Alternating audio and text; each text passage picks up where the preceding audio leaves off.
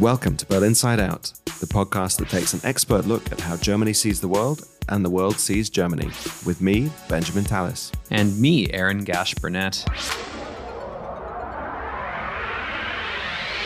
Hello, and welcome back to Berlin Inside Out, the foreign affairs podcast in association with the German Council on Foreign Relations that takes an expert look at how Germany sees the world and the world sees Germany. I'm Benjamin Tallis, Senior Research Fellow here at the Council, and I'm here with my friend and co-host, Aaron Gash Burnett, a journalist specializing in German politics. And Aaron, we're continuing our look from Berlin to Paris today after a great discussion with Sylvie Kaufmann and Jakob Ross and our short chat with Nicola Tenzer over the last couple of weeks. We are indeed. Now, listeners, if you haven't heard that particular episode yet, we do encourage you to check it out as we are going to be picking up on many of the themes we spoke about there on today's episode and going into them in a little bit more detail. And to help us do that today, we are joined by Camille Grant, with the European Council on Foreign Relations, and Georgina Wright, Deputy Director for International Studies at Institut Montaigne. Welcome to the show. Now, let's start by picking up on something that Sylvie actually told us last episode, which is that there's so many bottom-up contacts between France and Germany, parliamentary links, permanent civil service, and local contacts, but that the tone at the top is particularly bad at the moment. How important is that relationship at the top, and how does Scholz-Macron compare to previous Franco-German couples we've seen in the past, like the named Merkozy, Merkel and Sarkozy, or even going as far back as Mitterrand and Kohl? And where is that leaving Europe when we consider the relationship at the moment? Such a good question. I mean, I think links at the very top matter, but they don't matter as much as they do perhaps for other bilateral relations. So if I take the UK and France, if you think back to 2017, 2018, when the relationship was really bad, it was really bad because at the very top, they weren't talking to each other. I think France and Germany I don't think I know of any other relationship that's as close as France's relationship with Germany. It's incredibly institutionalized, which means that even when the very top doesn't get on, they still talk. But the problem is you do need the very top to agree to things for the rest of the government to kind of start working on it, think of joint proposals. So it does matter. It doesn't matter in that they will continue to talk, but I think it does matter when you have major problems. And, until recently, the EU discussion on electricity reform was completely blocked because France and Germany couldn't get along. There are a number of other discussions that are blocked as well because they're not seeing eye to eye. And I think my sense from Paris is really that they simply don't see to trust each other at the moment. There's a lot of, we don't talk honestly. And when we do, we feel that we're not saying everything that we actually feel. So it does feel like the relationship is in a bit of a rut. Camille, indeed, perhaps it's not so much what's happening as what's not happening that we see as a result of this. Lost opportunities from this lack of trust, lost opportunities or lost chances to take the initiative, would you say? First of all, I very much agree with Georgina on the description of the difference between the Franco-German relationship and, let's say, the Franco-British relationship. Because the Franco-German relationship is so institutionalized, it helps mitigate the moments where the top-level relationship is not as good as it should be by having a series of meetings from the top down at all levels, which is it's a massive web of relations there that was built since the Élysée Treaty, in 60 years ago, and it's still in use in many ways. On the relationship at the top, I think it's worthwhile stressing that it always takes a little while for a president and a chancellor to get along. There are multiple examples of that. Kohl was a bit of an orphan of Mitterrand and never got along really well with Chirac, and it took Schröder to build that relationship between the two. And Merkel initially had some reservations about both Hollande and then Macron, and then eventually built a relationship. And now we see the same sort of transition, but on the German side. So I think it's fair to recognize that there is always a moment to build a relationship, but precisely because it's institutionalized, because it has a heavy battle rhythm of meetings, it tends to force the leaders to meet. What I would say is a bit specific in this particular moment, which has to do, of course, partially with the war in Ukraine, is that Scholz came in with an agenda which was not which was largely transatlantic, and has made a very deliberate decision, which was to be as close as he could to Biden in the management of the Ukraine war, and not necessarily prioritize the Franco-German relationship in that particular crisis, which shaped a lot of its foreign policy in the early days, including the Zeitenwende. So I think that is an element which is very specific, which I would, it's not a blaming game, but I think it has played a very important role in the fact that the Franco-German relationship is not as front and central as it could be in the first 2 years of Olaf Scholz in the Chancellery. Right, which a lot of people have said bodes ill for Europe. And if the Franco-German motor isn't running, Europe's not driving. But there are different views on that around Europe, of course, and others are not waiting to die wondering, it would seem. So are France and Germany actually running the risk of being outpaced by those countries that are really keeping up with events? And how crucial is the Franco-German motor to the future of the EU, but also to Europe's future? Maybe if I could jump in on this one, I guess the first point I would stress is that this issue about the Franco-German motor engine couple, the French call it, which is not, I know something that the Germans don't use, is a bit specific because without it, it's not working. But on the other hand, there is no real replacement. So it's a sort of bizarre setup where on the one hand, you can't do anything without it, but there is really no alternative. So there is a sort of grumpiness on the part of others to say, oh, but the Franco-German thing is dysfunctional, so let's ignore it. But then things don't move forward. And we see it now. We are not going to take forward a conversation on enlargement, whether we're talking about Ukraine or anything else.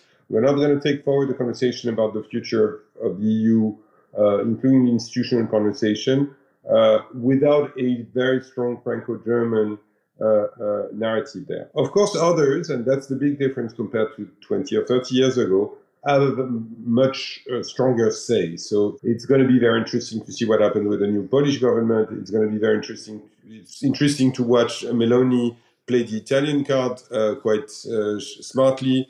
It's interesting to see how a re-elected Sanchez will continue to be a player there, and so on and so forth. But the specific nature of the Franco-German engine is that if it's dysfunctional, it really has an impact on the whole of the EU.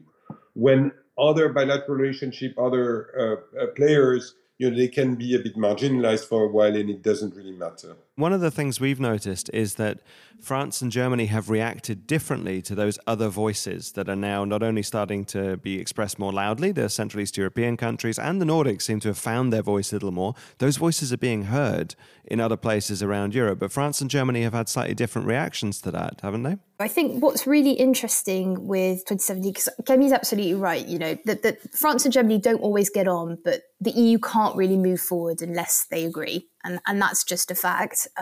But all the times they haven't got on, they've invested in coalitions with other countries to try and build support for their position. And what you've seen over the past couple of years is France, for example, really diversify its coalition. So, about 10 years ago, you'd think the Netherlands would always see Germany, or the UK for that matter, as its first ally inside the EU. The Nordics would probably turn again to the UK and Germany. Now you're seeing much more investment. So the France and the Netherlands have struck several kind of deals. They put forward common proposals. You've got the Netherlands and Spain publishing something on strategic autonomy. Like you're seeing much more kind of flexible coalitions. But I think what's absolutely clear is since Russia's invasion of Ukraine, is that I don't think countries like Poland, or any country for that matter in Central and Eastern Europe, is going to be happy with Germany and France alone calling the shots. And I think there have been calls to be taken more seriously, to be listened to. And I think that is being heard in Paris. And I think there is more awareness of what they think. If you think back to Russia's invasion of Ukraine, France now has a strategy towards the Balkans. I mean, it never really had a clearly defined strategy until that point. So there is shifting. There is also a recognition that you need to be listening and building those relationships with Central and Eastern Europe. But at the end of the day, it's also clear that unless France and Germany agree, the EU is going to be stuck, and it's very hard to outweigh them both. Yeah. Where does Poland fit into all of this, especially given its recent election, and with Donald Tusk on one hand heading a rather large coalition of parties with a lot of different interests that he has to reconcile, but also on the other hand, he is very experienced, used to be a European Council president. Where does Poland fit into that relationship and driving Europe forward? I guess the Poles are certainly with Tusk in charge going to be much more a bigger part of the European conversation. The Law and Justice Party was always a bit of on the margins of the conversation because of its views on the EU and its agenda that made it a bit of put Poland a bit on the fringe of the EU conversation, at least. Even if Poland was much more successful when discussing issues such as Ukraine and in the NATO environment. But so what's going to be interesting to watch how the Weimar Triangle is reshuffled and revived. It has been a format that was a bit of a post-unification format to bring the Warsaw, Berlin, and Paris in the same club and so on, which has had its moments, but never quite a lot. And the interesting issue is that could it be an opportunity for the Poles to play a little bit the roles that the Brits had in the former EU environment of being the sort of third player in the conversation that creates a bit of dynamic. I think it could work well if Tusk is indeed capable of talking for most of the Central and Eastern Europeans, which is always a challenge for Polish governments. They don't necessarily, they have a hard time building a coalition of the so-called Bucharest 9 or V4, and the others don't necessarily give them the role of speaking on behalf of all of them. But still, I think there is an interesting role, and given Tusk's experience and seniority, I think there is room for something along these lines coming. Of course, then you will see where it's going to be interesting to see how both the Spanish and the Italians react, because they always have been also keen on being at the head table, if I may put it this way. Let's go to the Bratislava speech that Macron gave earlier this year. In some ways, we might even sort of equate that to a French Zeitenwende speech, much similar to what Olaf Scholz gave before the German Bundestag right after the Russian invasion of Ukraine. Is it fair to characterize it as such? I think it is significant. I think the shift on enlargement and the shift on taking Central and Eastern Europe more seriously happened before the Bratislava speech. If you even think back to May 2022, so several months after Russia invaded Ukraine, there was already much more talk about enlargement, what do we do about it? What would an EU at 35 look? But I think it really took the Bratislava speech for Macron to really convince Central and Eastern Europe that he was serious about this. And that's because, he made a series of blunders in some of his speeches and interviews, which maybe gave the indication that France had not changed position on anything. But I think that shift began before the Bratislava speech, and I think it was crystallized during that speech for several reasons. One, I think, is the realization that there's a window of opportunity now to really be serious about enlargement. The majority of the EU population see Ukraine as European. Support enlargement, and so we should be making progress during that time. And I think they're really mindful that window of opportunity could close quite rapidly. We're already talking about war fatigue. It might be at some point we'll talk about enlargement fatigue, especially when it comes down to the cost of it. And there's already discussions around how much is it going to cost the EU to rebuild Ukraine? Well, how much is it going to cost? How much would enlargement cost? How much do we need to invest in these countries?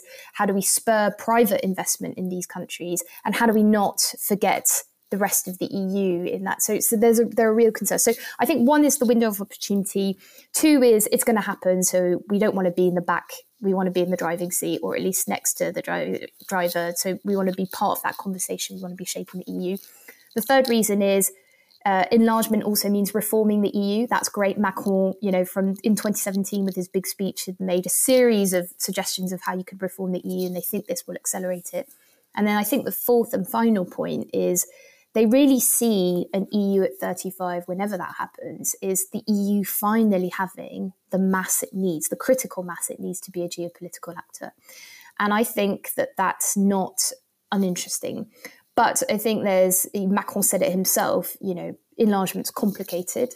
There are, member states inside the EU that aren't overjoyed about the prospect of enlargement, who are really concerned that it will dilute and disintegrate the EU. So I think there are key questions about how you manage that process and what you do in the meantime between, now when they're not members and the day that they join. Yeah, that's right. I mean, there's some who are not so keen on enlargement. There's others who are very much not keen on reform, as we've seen from the Central Eastern Europeans, the Nordics, who are the ones really giving the strong drive to enlargement. But it's interesting that you mentioned that France is taking very much the geopolitical point of view on that and seeing that this is indeed the geopolitical opportunity of a generation. That's something that's been really slow to come in Berlin. And even now you hear every time you speak to the government officials responsible or people around government circles, the obstacles come first.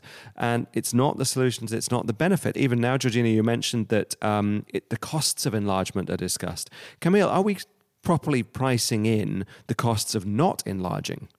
Are we properly pricing in the cost of not seizing this opportunity? From that perspective, Macron, who's been nicknamed the think tanker in chief by a colleague, Wim Montas, and I think it's interesting when you read his speeches. I think he's always trying to throw ideas and to think through things.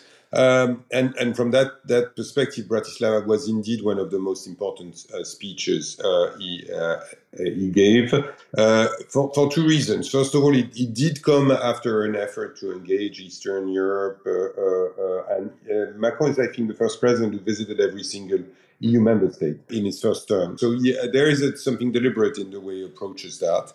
A second thing, which was just as important, is it's one of the speeches where he didn't contradict himself on the flight back, which he tends to do sometimes, and which undermines a bit the quality of the initial message. Macron and the French diplomacy have been building up on the Bratislava speech for now more than 6 months. So it is something that is really important. I think that the couple of things I would add to Georgina's point but also to answer your question is where it is geopolitical. I think there was a bit of an apology to the Central and Eastern Europeans, which is rare by French president. It was a sort of public apology and a mood of you were right. Second, it was about enlargement of the EU, but also of NATO. So that was a bit of a shock, I guess, to the Germans to hear the French saying, we are fine with Ukraine joining NATO, and we don't see a problem there. Which we then saw at Vilnius with an unusual flipping of sides with Macron and Sunak being more forward-leaning than Biden and Scholz, for that matter. So I think it's a very interesting mood, and it sort of shows that Macron has really the war in Ukraine has sinked into his vision of Europe and how it needs to be approached. Then on the enlargement versus deepening and so on, I think there is the French system is giving a lot of thought to these issues at the moment. It does recognize that an EU at 35 will require some institutional changes. And I tend to disagree with those who say, but that's a sort of a way of saying it's not, easy way to say it's not going to happen. By putting the bar so high that, in a way, it enables Macron to be in favor of enlargement, but by setting the need for a reform that precedes enlargement, making clear that it won't happen anytime soon. I think that when you speak to the French officials, They do recognize that it's going to take time, but they are still pushy. They are not setting it as a condition. They are setting it as a condition for success, which is slightly different than saying, once we have reformed the treaties, we will be in a position to enlarge. It is, we want to move forward and move at pace on enlargement, whether it's EU or NATO once the conflict is over. But we recognize that it needs to make adjustments, which I think everyone should recognize, and probably is also reassuring for those who might be a bit reluctant on the grounds that it's going to cost too much money or it's going to be too complicated to achieve. That's such a seemingly subtle but massively significant difference, the two approaches you outlined there about conditionality, condition to succeed. And indeed, that's something I don't think is the same in Berlin. That's a distinction between the approach in Paris and that in Berlin so far, as we see it here. But also interesting to hear you both talk about how the shift to rapprochement with Central Eastern Europe, to a better relationship with Central Eastern Europe was happening earlier. I think what was for me really significant about Bratislava was indeed, as you mentioned, Camille, the apology that was there. We missed a good opportunity to listen to you, referring specifically back to Chirac's comments that we mentioned with Sylvie Kaufmann and Jakob Ross also, that President Chirac in the run-up to the Iraq War said that Central Eastern Europe had missed a good opportunity to shut up. So this is a direct reference to previous failed French policy on Central Eastern Europe. But also, as we said to Macron in Bratislava, there needs to be concrete steps to back this up, to make it a believable change. So after these blunders, misunderstandings, however they may have been phrased, they need concrete steps. And that concrete step was there in Vilnius, as you rightly said, the support for Ukraine's NATO membership, a real volte-face and something very interesting to observe. But no such change in Berlin. And Camille, when we were speaking earlier in the year, you gave what I thought was one of the most memorable answers to a question I've heard in recent times, when asked that how was the feeling in Paris about the German Zeitenwende, about German rearmament, for example? Was it viewed positively? And if I recall correctly, you said the answer is yes and yes. Yes, because it's a good idea, and yes, because we don't believe it's going to happen. Is that still the feeling about the Zeitenwende in Paris? I did say this, and I stand by it in the sense that I think that, to the question that there was a concern over German military leadership, and I think that concern doesn't exist in Paris. There is still an idea that it's good that Germany puts money into defense, that becomes more active on the front, but I don't think the French feel threatened by this, on the idea that Germany would suddenly become the dominant military power, and that we should feel concerned, or even concerned from a balance of power perspective. There might be specific issues where it triggers some disputes, typically the issue of air and missile defense. There has been quite a spat over the Sky Shield initiative on saying, the French being critical on both the ground that it is an initiative that seems to focus primarily on buying off the shelves American and Israeli technology at the expense of more European solutions. And while the Germans argue that it's all a matter of acting at pace with existing technology rather than investing in things that will take place in 10 or 15 years. And I think they are both right in a way. So it's a sort of a tricky one. And then there is a more sophisticated conversation that we might leave aside for the moment, which is, is the technology chosen under the part of the technology chosen under the Sky Shield the best one for the type of threat we're facing, but that's which is another conversation.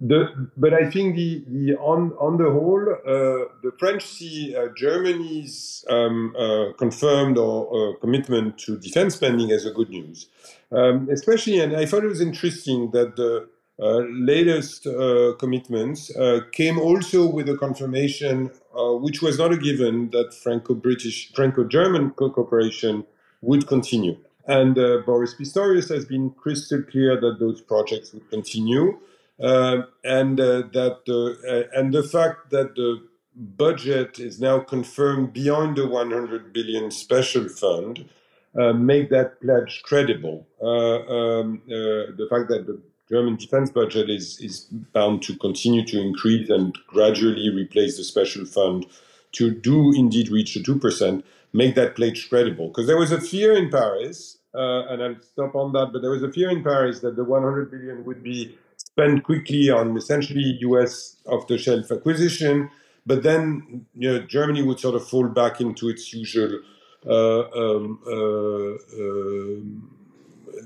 constraints on defense spending, and therefore would be unable to do both, meaning continue to commit to long-term projects and do some immediate acquisition. Let's go to the Zeitenwende speech that Scholz gave for a minute. When we were discussing that speech in our very first episode of Berlin Side Out, one of our guests, Britta Jakob, when we asked her what would be a successful Zeitenwende, she said, just do the things that you said you were going to do. Actually fulfill the commitments that you actually even made in this speech, and that would already be successful.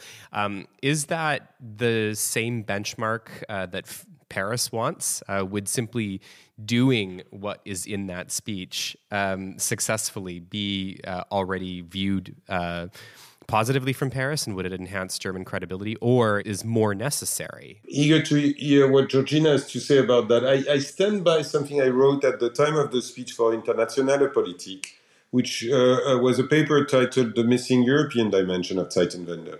I'm still struck by the fact that Zeitenwende is largely domestic debate. It's about getting the German people to understand how much the world has changed. It's still not super clear when listening to, including some members of the Bundestag, that this has completely sunk in the German society. But I think that it's very important that the government is firmly committed to passing that message and repeating it and taking the decision associated with it. So that's the good news.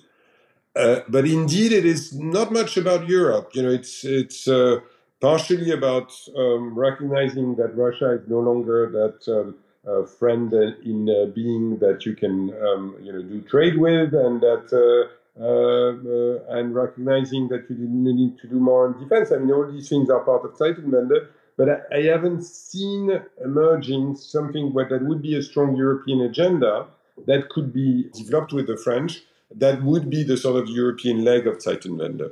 I think from the French perspective, if Germany does more on defence, anything more than it did is already a positive. So I think that, just to put it crudely, and I completely agree with everything that Camille has just said, I still think there's a lot of confusion about Zeitenwende, in the sense there was a lot of excitement, a lot of promise.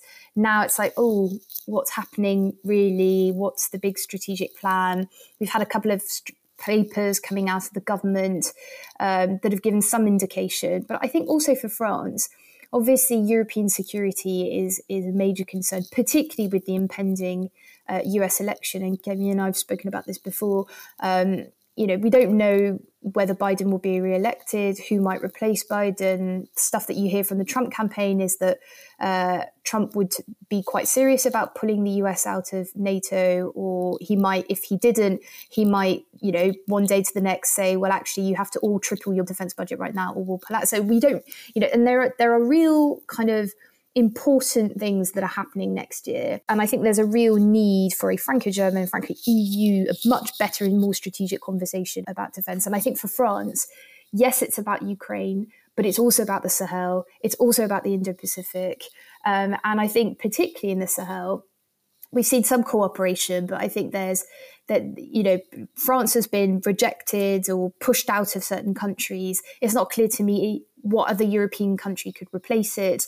And that is going to be a continued concern for France, and frankly will become an even bigger concern for Europe. And I think that we need to have a conversation with Germany about that as well. Georgina, from my point of view, sitting here in Berlin, I think you're letting Berlin off too lightly. I think you're letting Germany off the hook a bit too easily there.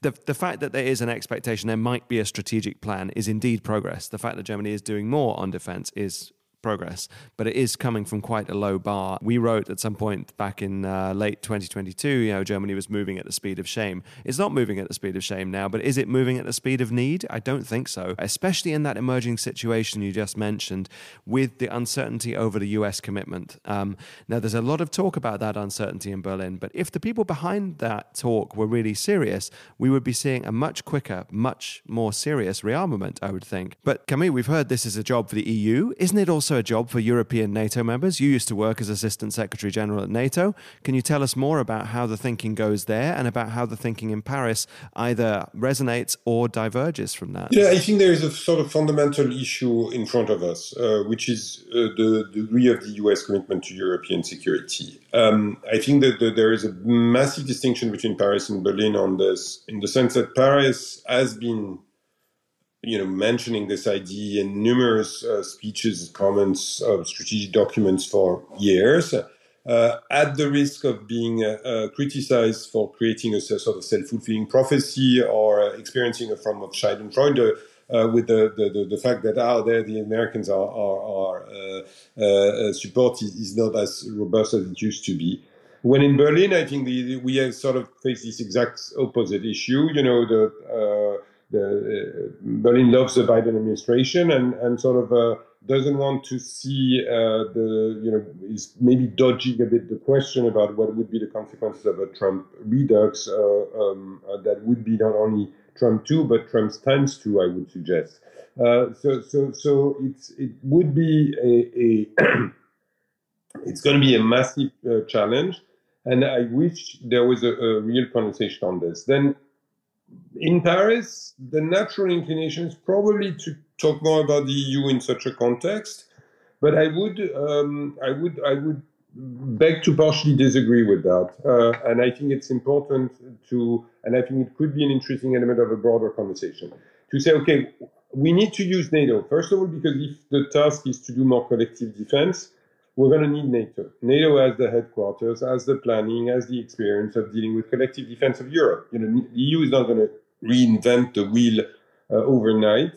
So I think it's going to be more a matter of how to Europeanize NATO than about this. Second, we do need the non-EU members of NATO. The UK, Norway are a big part of this conversation, and we're not going to decide that we do without them. In return for those neutral members of the EU who are not really interested in the collective defense task in the first place. We're suggesting that Austria or Malta or Ireland would replace the UK in defending Europe is honestly not serious. So in that context, I think we need to recognize that NATO is going to be a big part of this conversation.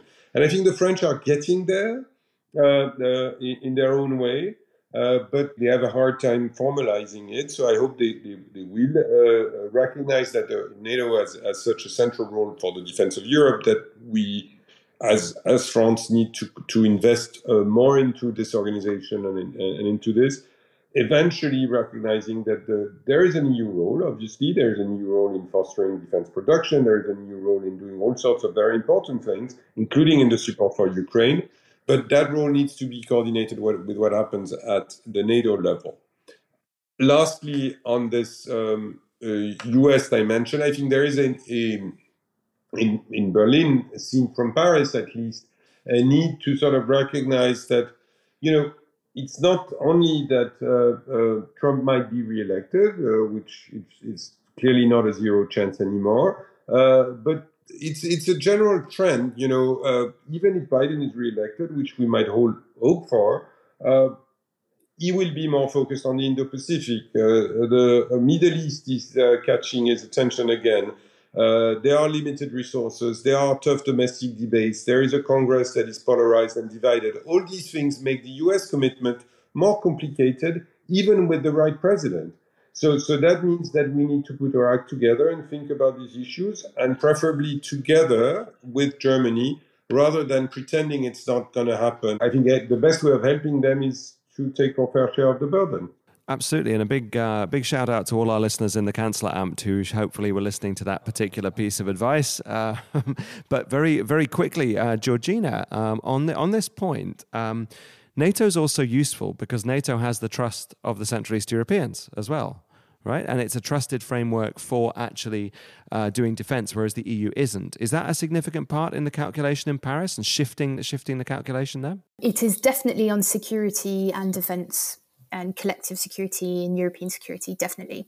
But when you talk about the US and France, they don't just talk about its role in Ukraine and in European security more broadly. They talk about the fact that the United States doesn't hesitate to undercut EU competition, that all its embassies with the Inflation Reduction Act are calling on French and EU businesses and saying, come and invest in the US and we will pay your trip over so you can go and see how you can invest there and everything else. So it's about much more. It's about industrial policy. It's about the state of the trading system. We've got the US and China that have adopted, quite advanced state interventionist policies that are sort of reindustrializing by putting lots and lots and lots of money on the table. This is a very different paradigm. And I think the US is kind of, I don't want to say disinterest, but maybe gradual pullout of the EU started with Obama, and it will continue regardless of who's in the White House. It might not be as abrupt if Biden's re-elected, but there's a real serious conversation to be had, as Kemi said, with the US, concerns in the Indo-Pacific. What are we going to do as Europeans? And Kemi's absolutely right. When you go to Washington, there's real frustration on both sides of the aisles with Europeans. They're just saying, you simply don't do enough. You can't lead on anything. You're always asking us to be there, to drive the conversation. Even in the Balkans, you're not able to do anything without us. I think there's real frustration. If we want to help Biden's chances of being re-elected, it might be helpful to show that we're very serious about meeting our side of the bargain. If I can jump in and add to Georgina's point, and also as part of my not so subtle message to the Chancellery, sometimes leading from up front rather than leading from behind is useful. When you look at something like Ukraine, I find it interesting that Germany has always aligned itself entirely with the US. When Ukraine is a more core European interest than a core American interest. And from that perspective, I thought it was interesting that London and Paris were taking the lead on the delivery of, for instance, long-range precision munition, and the Storm Shadow and Scalp preceded by far and still precede the Taurus. And we have this endless conversation. And it seems that the German stance is always to sort of wait to make absolutely sure that the US will deliver the exact same category of weapons, so Germany wouldn't be alone in doing this and that.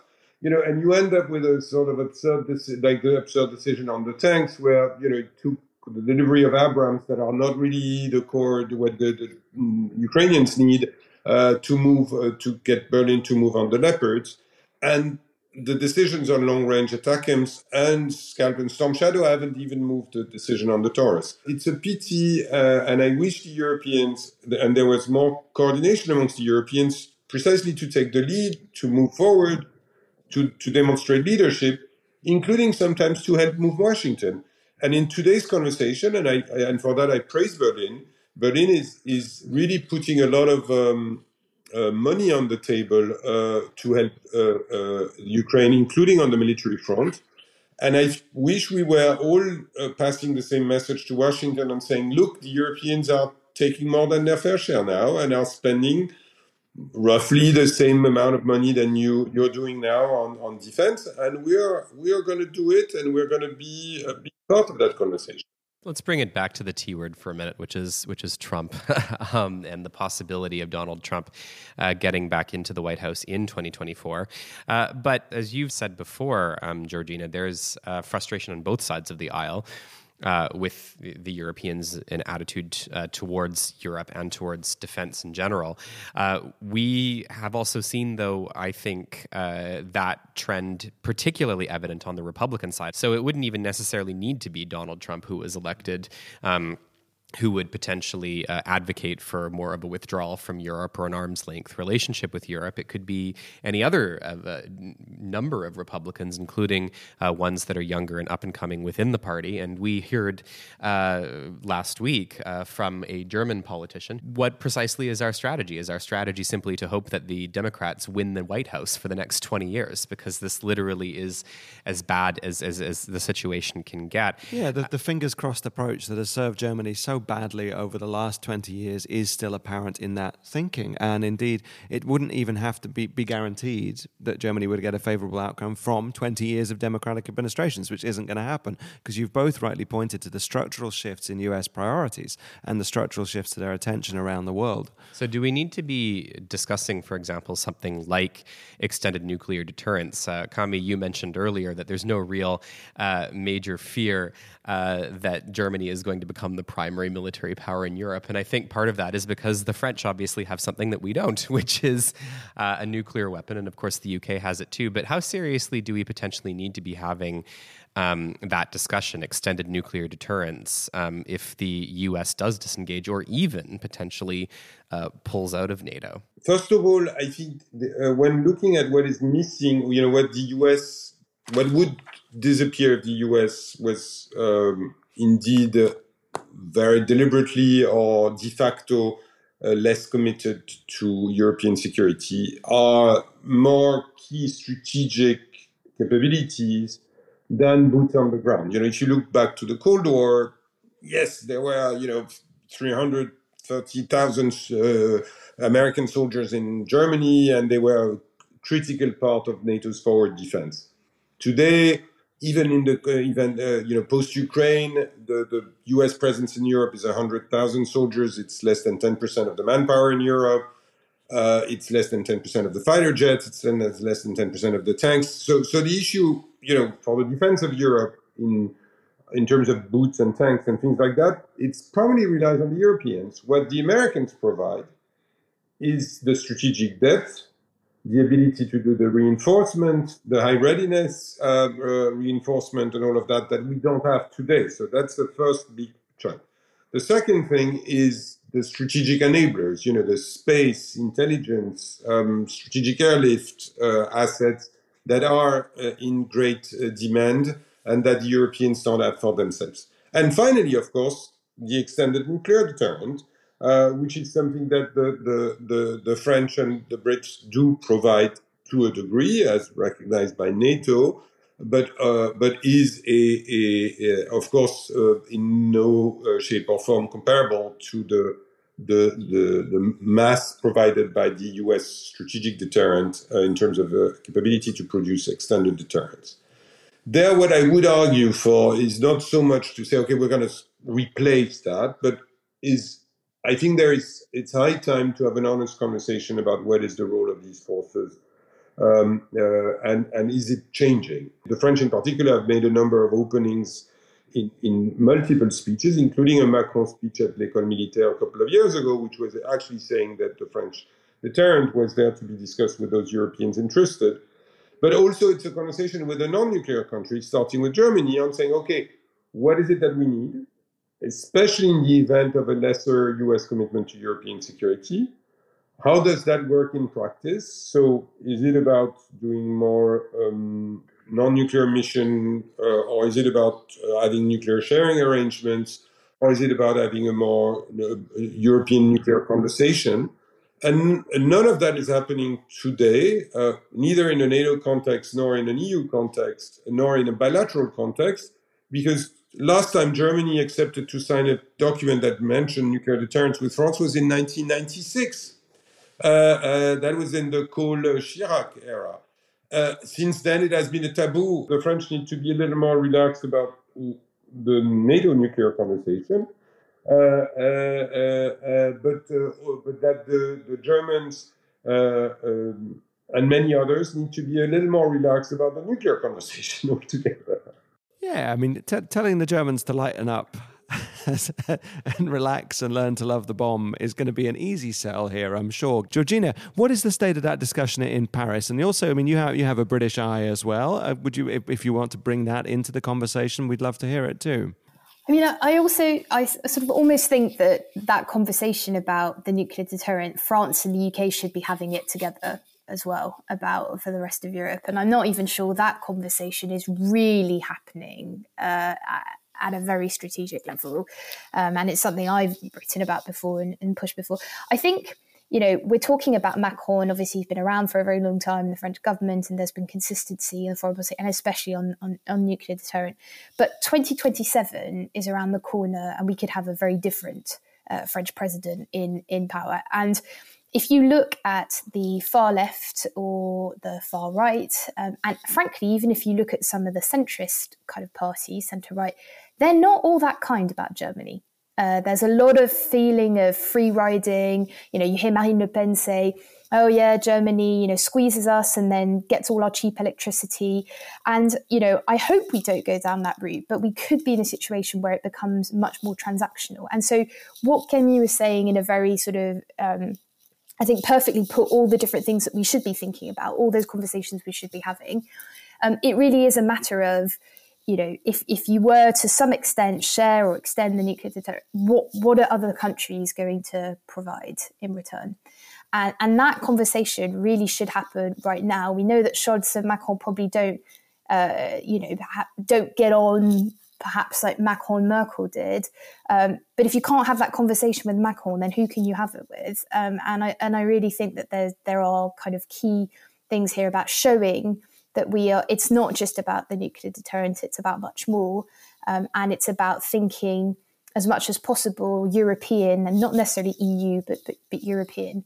And in some way involving the Brits. I mean, the Brits will love any opportunity to talk about European stuff and, more opportunities to meet their French and German counterparts. But it's a very difficult discussion, but I think we shouldn't lose sight of what the French domestic debate, and they're not talking about Germany every day, but when they do, it's not always overwhelmingly positive. And then I just want to end on that. I think, I'm a little bit worried about Germany and France just taking less of an interest in each other, not at the government level, not at the think tank level, obviously not between the two armies, but there's German government choosing to close certain of the Goethe institutes in France. We're seeing fewer and fewer French students learn German and vice versa. Even business links are not what they used to be, and I think we really need to rebuild that if we're going to have any sort of strategic conversation about the future of Europe or future of European security. I think we shouldn't underestimate the impact of the loss of relationship between the civil societies. In my generation, it was absolutely standard to take German as a first language. It was this thing that good students would do to travel to Germany. I haven't seen that happening in the generations of my students today. It's quite rare. It's a bit of a niche thing to be a German speaker, to study German at school, and so on and so forth. And I think it's really a massive loss. And I think we should be very careful with this. And the fact that both societies know each other less, that the business community know each other less, that is something that is quite dramatic, and that we shouldn't. And maybe in a way we're already seeing this when we see young members of parliament on both sides who have no familiarity. The new generation has no familiarity with the other side of the Rhine. And that is something that is really of critical importance. It does sometimes feel that the French and the Germans know Americans better than they know each other. And I think you have two large neighbours who are key drivers in the EU. They need to understand each other. There need to be many more links between the two societies than there are today. Let's talk about the spectre of Le Pen in 2027 for a moment. I ask this question because if we look at the nature of Trump and Trumpism in the U.S., we do see, as we've said before, that it's not confined to a single figure in terms of its disinterest in Europe or its transactional way of looking at relationships with Europe, that sort of thing. And so the danger of that, which we have said just now, that we think that Berlin is not really pricing in, is that this sort of shift might be long-term and not an aberration that's down to one person who is Trump. What is the danger that might happen if we were to have a Le Pen presidency? Would we be looking at a situation of a very strained Franco-German relationship for a couple of years and then we just go back to normal? Or is there potential for sort of longer-term erosion if that sort of thing were to happen? Well, the first thing, having just spoken about 2027, I will now go slightly against what I said and saying it's far too early to know what's going to happen in 2027, because we can look at the far right and they're doing quite well in the polls. Obviously, the far left are doing quite well, but it really also depends on what happens to the centrist bloc, particularly to Macron's party, but also the coalitions around that. So I think it's a little bit too early to say, and particularly on the right, we'll have to see who runs and who decides to throw their hat in the ring. But beyond that, I think if we had a Marine Le Pen president, it would become an incredibly transactional foreign policy. And I think it will be everything viewed in, is it in our national interest? And if we're doing this with someone, what are they bringing to the table? How is it helping us? And I think that's going to be a key driver. On the EU, I mean, I wrote a piece about this a while ago. You know, she might have ambitions about the EU, but she might quickly find out that if you're, in the EU, it's not just about saying I'm France and I veto everything, because actually most decisions are taken by consensus. So you're going to have to build a coalition. Who are going to be her natural allies? She's already been interviewed in the Italian paper La Repubblica, where she disses completely Meloni by saying, you've ignored your voters and you're becoming too technical and you're following the Brussels line. And so they don't look like natural allies. So who, is it going to be Orban and Fico from Slovakia? I mean, there are questions of how those coalitions build.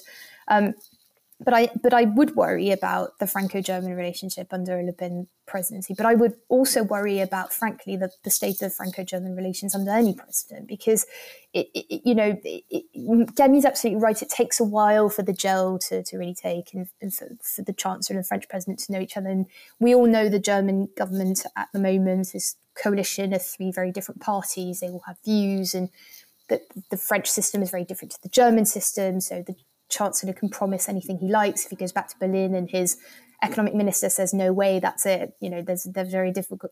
It's very different from France, where if Macron says yes, it's basically going to be yes. So I think we'll have to wait and see. But we really need to be rebuilding, and I think both Berlin and Paris know that the rebuilding needs to happen now, because we need to be in better shape for 2027. Right. I think there is that recognition. Is there action to match it in Berlin? Difficult to say. It also depends on the state, of course, of German politics in 2027. And at the moment, we see a very fractious coalition, which behind the scenes, there's all sorts of tensions between the coalition partners here. Georgina, in your forthcoming piece for Internationale Politik, and we will insert show notes links to this where possible for things that have been released, you mentioned two things I'd like to pick up, if you don't mind. One is saying the niece of Marine Le Pen saying it's possible to win simply by being against what's currently in place. But I think what you're saying is it's not possible to govern like that. You actually have to have, especially when you're in an international environment and you rely on your partners for so much. And that's been a lesson for Andrej Babiš in the Czech Republic, for example, a populist, very transactional, needed to find coalitions as well to get things done. Obviously a very different position in the EU to France, but nonetheless, same lesson. The other thing, though, is this notion of moving back to the nation state, the return of the nation state and the end of globalization. Now, that is anathema to a lot of the thinking in Berlin as we currently see it. Yet, of course, an AfD administration or any kind of AfD-influenced government would have a different take on it. The goal here is very much to keep that cordon sanitaire, keep the AfD out. And so as long as that rhetoric is dominated by them, then I think finding any kind of cooperation on that seems a far way away. But perhaps we're missing a trick on actually leveraging the positive sides of the nation, the positive sides of what could actually be taken from a more progressive point of view about a resurgent national spirit that could be used for progressive purpose. At least that's something we try and think through here. I very much agree with Georgina that, of course, the shots have not been called. Nobody knows what the playing field is going to be in 27 in France, especially since Macron cannot run again. So it's going to be a new face for the, let's say, mainstream politics there. And with a big question mark on whether we're going to go back to the traditional right and left coalition, or whether we're going to see what we've seen under Macron of a big centrist party competing with the far right, essentially. So, having said this, I would, and I was not like this in 17 or 22. I would be more cautious on the risk of an election of Marine Le Pen. I think she's crossed a number of thresholds. She's really trying hard to look mainstream on a number of issues. She did that recently on the issue of anti-Semitism, where she really worked hard to not appear as anchored in the roots of the party, and so on and so forth. So it's very interesting to see that unfolding, and there is a non-zero risk of her being elected. Then, of course, she will need some sort of a coalition. I would suspect that she would try on issues like foreign policy to have someone relatively mainstream or technical as a minister to start with, to not terrify her partners. But on the other hand, she indeed has an agenda, and she's made very clear that she doesn't like the Meloni approach to all of this, of being relatively mainstream when it comes to EU and NATO affairs, to be able to develop the domestic agenda as much as possible.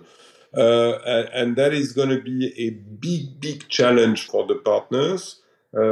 Notwithstanding of where are the partners themselves. We're going to look at the other European elections, and there might be more partners by then than there are today. But given the nature of the French system, she will not be locked in a coalition pact, and she will therefore have a pretty free hand to do and say stuff that are going to be super awkward. She's in favor of withdrawing French forces from the NATO military command. She has had a quite clearly pro-Putin agenda, even though she toned it down a little bit since Ukraine. I think it's going to be a very, very rocky start. And certainly with Germany in particular, because Germany, for those far right and, by the way, far left parties, tends to be the target of everything. Blaming on the Germans if you don't know what to do with something. So the EU is technocratic, and it's because the Germans have too much influence. The euro is too strong. That's because the Germans have too much influence, and so on and so forth. So that's going to make things extraordinarily difficult at first. And we're going to see how things unfold, whether she would eventually become more serious or not. It will very much depend on the sort of government she can form. For me, it's a major risk to the Franco-German relationship. We were saying when we were opening this conversation that the Franco-German relationship is sort of crisis-proof because of the institutionalization, because of the 60 years of Franco-German friendship and building up that friendship on institutions and so on. I would argue that this is one risk of seeing it really at least put aside for a long period, because I don't think it's going to be easily mainstreamed, and I don't think that she's going to grow up into being a good partner for a chancellor she fundamentally would disagree with, whomever is that chancellor, and on the assumption that it's unlikely that the chancellor would be from AfD. So big questions there, ranging from the level of the geopolitical all the way through to societal and personal connections between France and Germany and French people and Germans. And one can't help but wonder, indeed, is this a relationship on the decline? Is this a relationship of waning interest? Or is in fact one that is becoming normalized and one that is giving room to actually know others as well as just each other? That old exclusive couple that we saw before may be becoming more used to actually being better friends with others too. Using that opportunity positively is something that anyone who's interested in European security and in the future of Europe should take seriously and make to work happen. Because if we lose the Franco-German relationship and don't also add in to that space the relationships that could replace it, the mutual relations of care between, for example, Central and Eastern Europe and Western Europe that could perhaps provide a more sustainably balanced European security in future, then we would all stand to lose. That's only going to happen, though, if more Europe means more Europe and not more France and Germany. Well, yeah, I would certainly say so. Is there room for other people to actually come and sit at the table? Or whether the Franco-German relationship is on the decline or not. As we've also heard, it's such an institutionalized relationship. I don't think that those things are necessarily going away. Although we may see some political shakeups at the very top in that relationship over the next few years. But I do think that on the more bottom-up level, we continues to see an important institutionalized relationship. Right, but not one we can take for granted. And I think that's been a big message that's come across. We can't take any of this for granted. And there's so much that's changing that we have to pay attention to. It's difficult to have the bandwidth. But again, that's one of the reasons why we do Berlin Inside Out, is to try and direct attention to priorities for policymakers, but also for publics around Europe and around the world. Thank you also to our guests this week for joining us. You can find out more about them and their recent work in our show notes. For now, though, until next time from Berlin, auf Wiedersehen, au revoir, and tschüss. Un bon soirée et je suis désolé.